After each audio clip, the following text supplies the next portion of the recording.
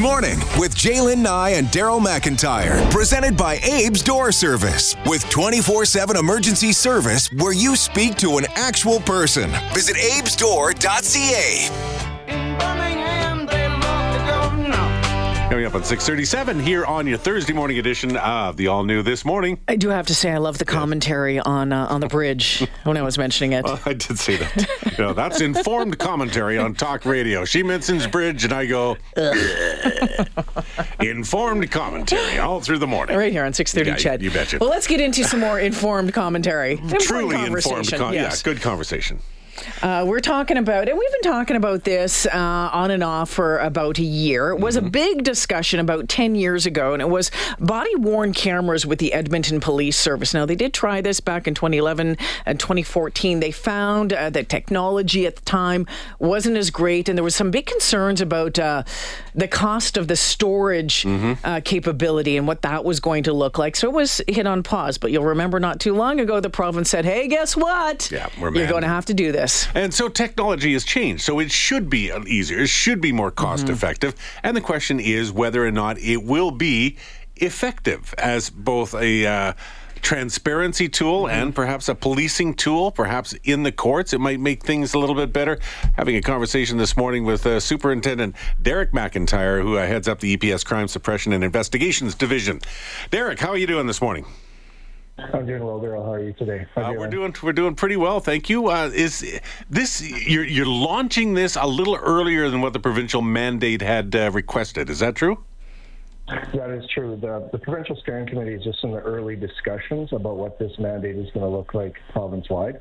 So that doesn't stop Chief McPhee from wanting to be a pioneer ever. So we are launching our trial on Monday, and we're going to run it for 6 months, and we've got about 35 officers that are going to be here in our trial group. Derek, lots of questions for you on this one today. So we mentioned that this was done, trial run back 2011, 2014. There's, all sorts of other police organizations in Alberta and across the country that have body-worn cameras in place right now. So why the change now? Why the move to do it? Is it simply because of the provincial mandate? It's certainly the biggest motivator to do it right now, Jaylen. We, as a police organization, we've been looking at in-car video and body-worn cameras for the last few years. Even had a service package go to City Council to have one of those two technologies funded in working together with the Police Commission. And the one that we advanced at the time was for in-car video, knowing that at some point in time that solution would need to scale to body-worn cameras. And then the province came in and put down the mandate in relation to all police services across the province needing to get there. They haven't determined what the drop-dead implementation date is for police services. And one of the big questions that are still outstanding and in a lot of rooms and boardrooms right now is who's going to foot the cost for this provincially in relation to the technology, the data management, the human resources in order to manage all that data. So those are some of the things that are still being determined at the provincial level. So what does this trial intend to learn? I mean, we're not reinventing the wheel. There are police forces around the world that have used body-worn cameras, had the cameras in the vehicles. The technology should be, well scoped out. So what are you trying to learn in doing this trial? What we're trying to learn as an organization is which body-worn camera vendor and solution is best for the Edmonton Police Service and for our citizens. So we're trialing one vendor who was kind enough to step up and loan us the technology. And the technology has improved vastly since the last time we ran a proof of concept with body-worn cameras. The battery life is much better. Data management is probably one of the greatest revolutions that they've had. It used to be everything had to be stored on a server within your building, and now everything is in a cloud-based solution, which makes our biggest responsibility, which is taking that unedited video and disclosing it or giving it to the Crown Prosecutor's Office whenever a charge is laid, and then they disclose that to defense.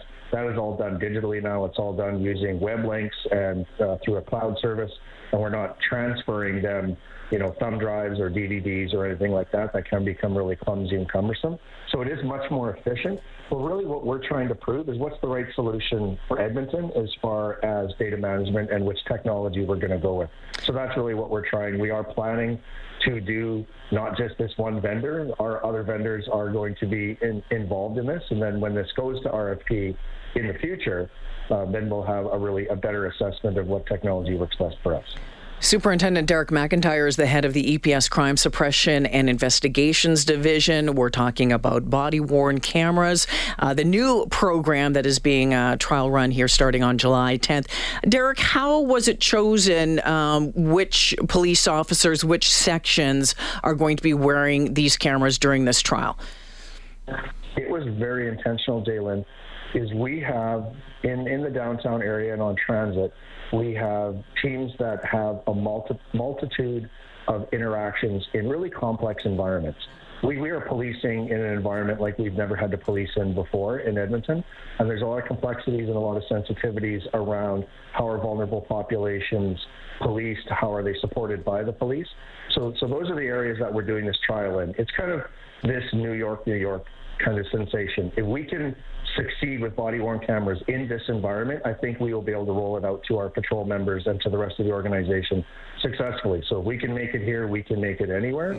And that's why we're using our Healthy Streets Operations Center community safety teams, our transit community safety teams, and our high-risk encampment teams, because there has been a desire for increased transparency of how we police these spaces. And I'm excited for it, because I think what a lot of people don't understand is the level of compassion and the level of empathy and the level of support that our police members do offer our vulnerable populations, and how they do try to network people to better solutions. And I think that once we get into this body-worn business, we'll be able to demonstrate that a lot more publicly. And I know that some people will go, well, depending on what is released to the public. So so there becomes a number of transparency questions about, does this trial include how you use it? Can you turn the cameras off and on? Should you be able to turn the cameras off and on? And then what actually gets released to the public? Is it cherry picked to make one side look better than the other? That kind of thing. Are those kinds of transparency issues going to be dealt with during this trial? They are. And so we've created a policy that we worked with Calgary very closely. We used their policy as a framework for our policy, because Calgary's been down this road a few times, and they've iterated their policy to something where it's a really strong starting point for us. The transparency issues are something that everyone is talking about. Privacy issues, something everyone's talking about. And we have an opportunity in order to, if there's ever a criminal charge, that video gets uploaded at the end of that member's shift. Here's a really important nuance to it. The members are directed, it's within our policy, they have to write their report and complete their notes before they ever get to view the video. So they do the paperwork first. They do what their account of it was first. The video is uploaded. That gets disclosed along with all the charges and all the other evidence. That gets disclosed to the Crown Prosecutor's Office in its entirety. Our members that do the uploading, they don't have the capability to edit or alter the video at all. It gets disclosed in its entirety. That video then gets disclosed to the person who's charged. So they have access to that video as well. And there's a few things that we think that this will help with. It's better evidence in order to what is the police officer's digital account of what occurred, but then people can make decisions about how much and how long they want to progress a justice system movement. And whether that's in the criminal justice system or that's within our own discipline system, we're really looking at body-worn camera footage and the audio to help abridge some of those processes. So we get an unaltered account of what happened at the time, and then some decisions can be made around, should this investigation continue, should this prosecution continue, or if there's an alleged misconduct, is there something at the front door we can do to say the video account of what occurred convinces us one way or the other this officer did not conduct a misconduct, or we want to continue with some level of investigation. Derek, a couple more questions for you, but we need to take a quick pause. Can you hold the line? We want to ask you about the ability about turning that camera on, turning it off, that sort of thing. There's a number of concerns being raised about that. Can you hold on just a second? I can. Absolutely. All right. Superintendent Derek McIntyre joining us from the EPS. We'll be back with more questions for him on body-worn cameras after this. Sing with me, sing for the year, sing for the love.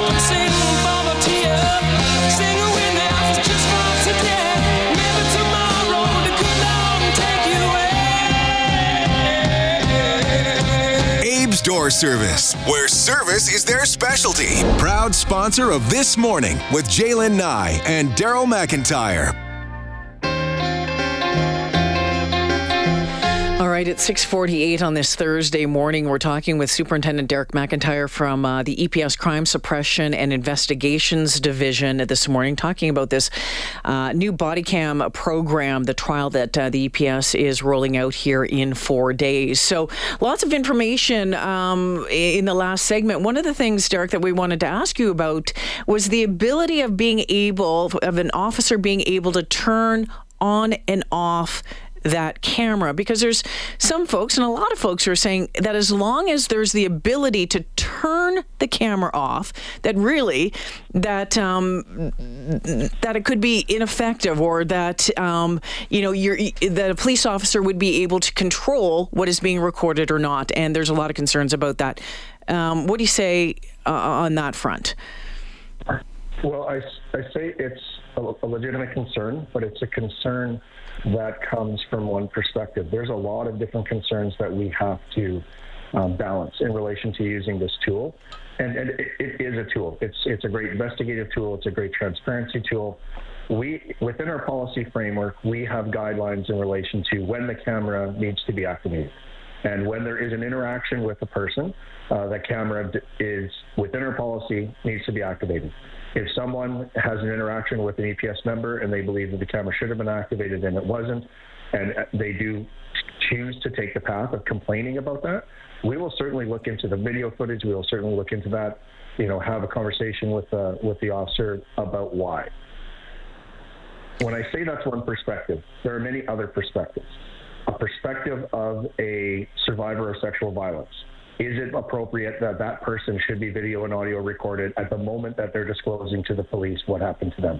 If it's a child protection investigation, should children be, video and audio recorded at their moments of disclosure? There are other perspectives where people are like, yeah, you're right, it should be turned off. And those are some of the fluidities and some of the considerations our members have to make when using this tool, is when is it appropriate in order to turn it off. Our policy framework is quite clear. If you are investigating something or you are engaging with someone and collecting their personal information for whatever reason, the camera's supposed to be on.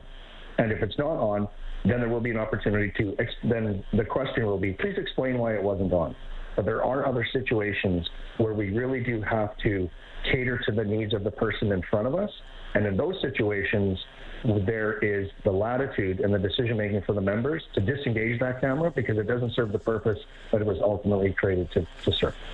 I suppose, I guess you can always protect that privacy issue, after the fact. All of this stuff is going to be protected and only be rarely probably released to the public, and it would only be usually through the court system. So is not the privacy sort of protected regardless?